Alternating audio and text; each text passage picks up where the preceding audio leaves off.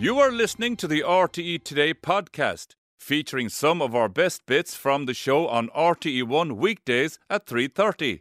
We are delighted to be joined by the movie's director, George Clooney, and actor Callum Turner. Guys, thank you very much for coming on the show. George, if I can start with you, you are the director of the show. Can you bring us back to the 1930s and tell us all about this fascinating rowing team? I don't know if I can bring you back to the 1930s. I don't think I can. No, I can't do it. No, listen, it's a fun time. It's in between the two wars, and basically it's the United States, and the whole world was in the middle of the Great Depression. And these young men, it's a bunch of young men in the state of Washington who were starving. They trying to find a way to pay for college, trying to find a way to feed themselves. And the only way they could do it, they were all lumberjacks and things like that. And the only way they could do it is to make the rowing team, which is all a true story. And they made the rowing team, and then they went against all these legacy, Harvard and Yale and all those kind of schools that were famous for it, and just kept beating them. And it's just a fun, interesting story. It eventually takes on Hitler, which, is always fun to do. Yeah. George, it's interesting because the book, of course, Daniel James Brown's book, and just reading bits and pieces that he's written about your movie, and he really said it's a feel-good movie, it's really true to his book, and it's really uplifting. I guess that's really important, not just, in 1936 talking about the Depression, but now. But I think even the whole idea, the fact that the whole of Seattle got behind these guys at a time when they had nothing.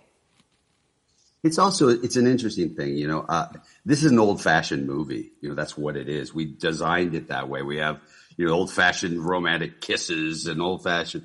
And honestly, I've made a lot of fairly cynical films over the years. I kind of enjoy them. I think they're fun to do. We really felt like when we were working on this from the very beginning, we kind of felt like we all needed something kind of uplifting and nice in our lives.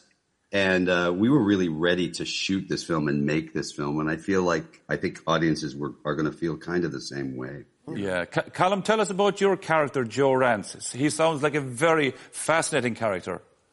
Yeah, I play Joe Rance, who is in the boat.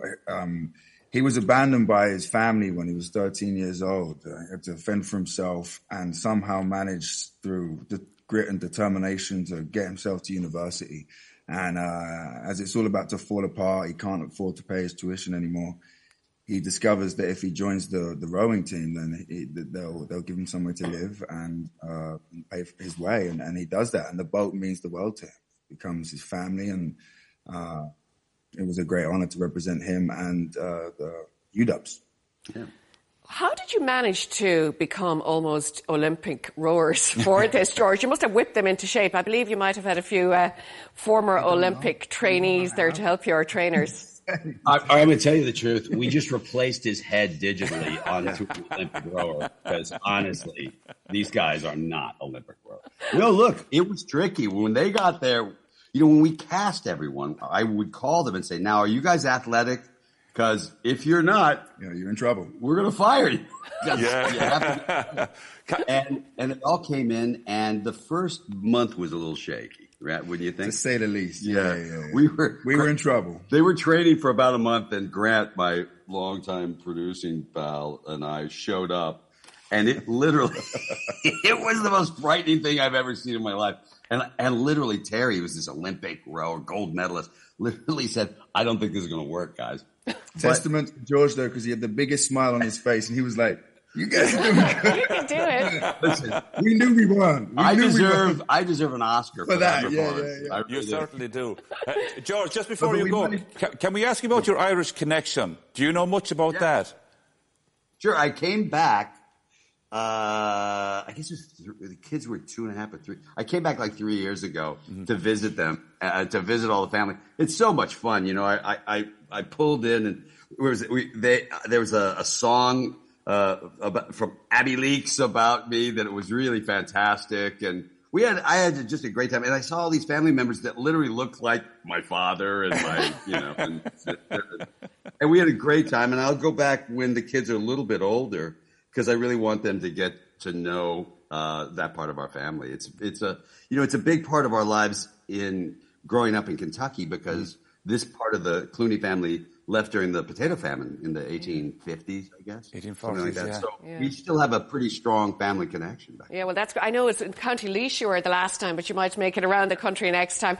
Thanks so much, George and Callum, for joining us. We really look forward to seeing the movie. Thank you.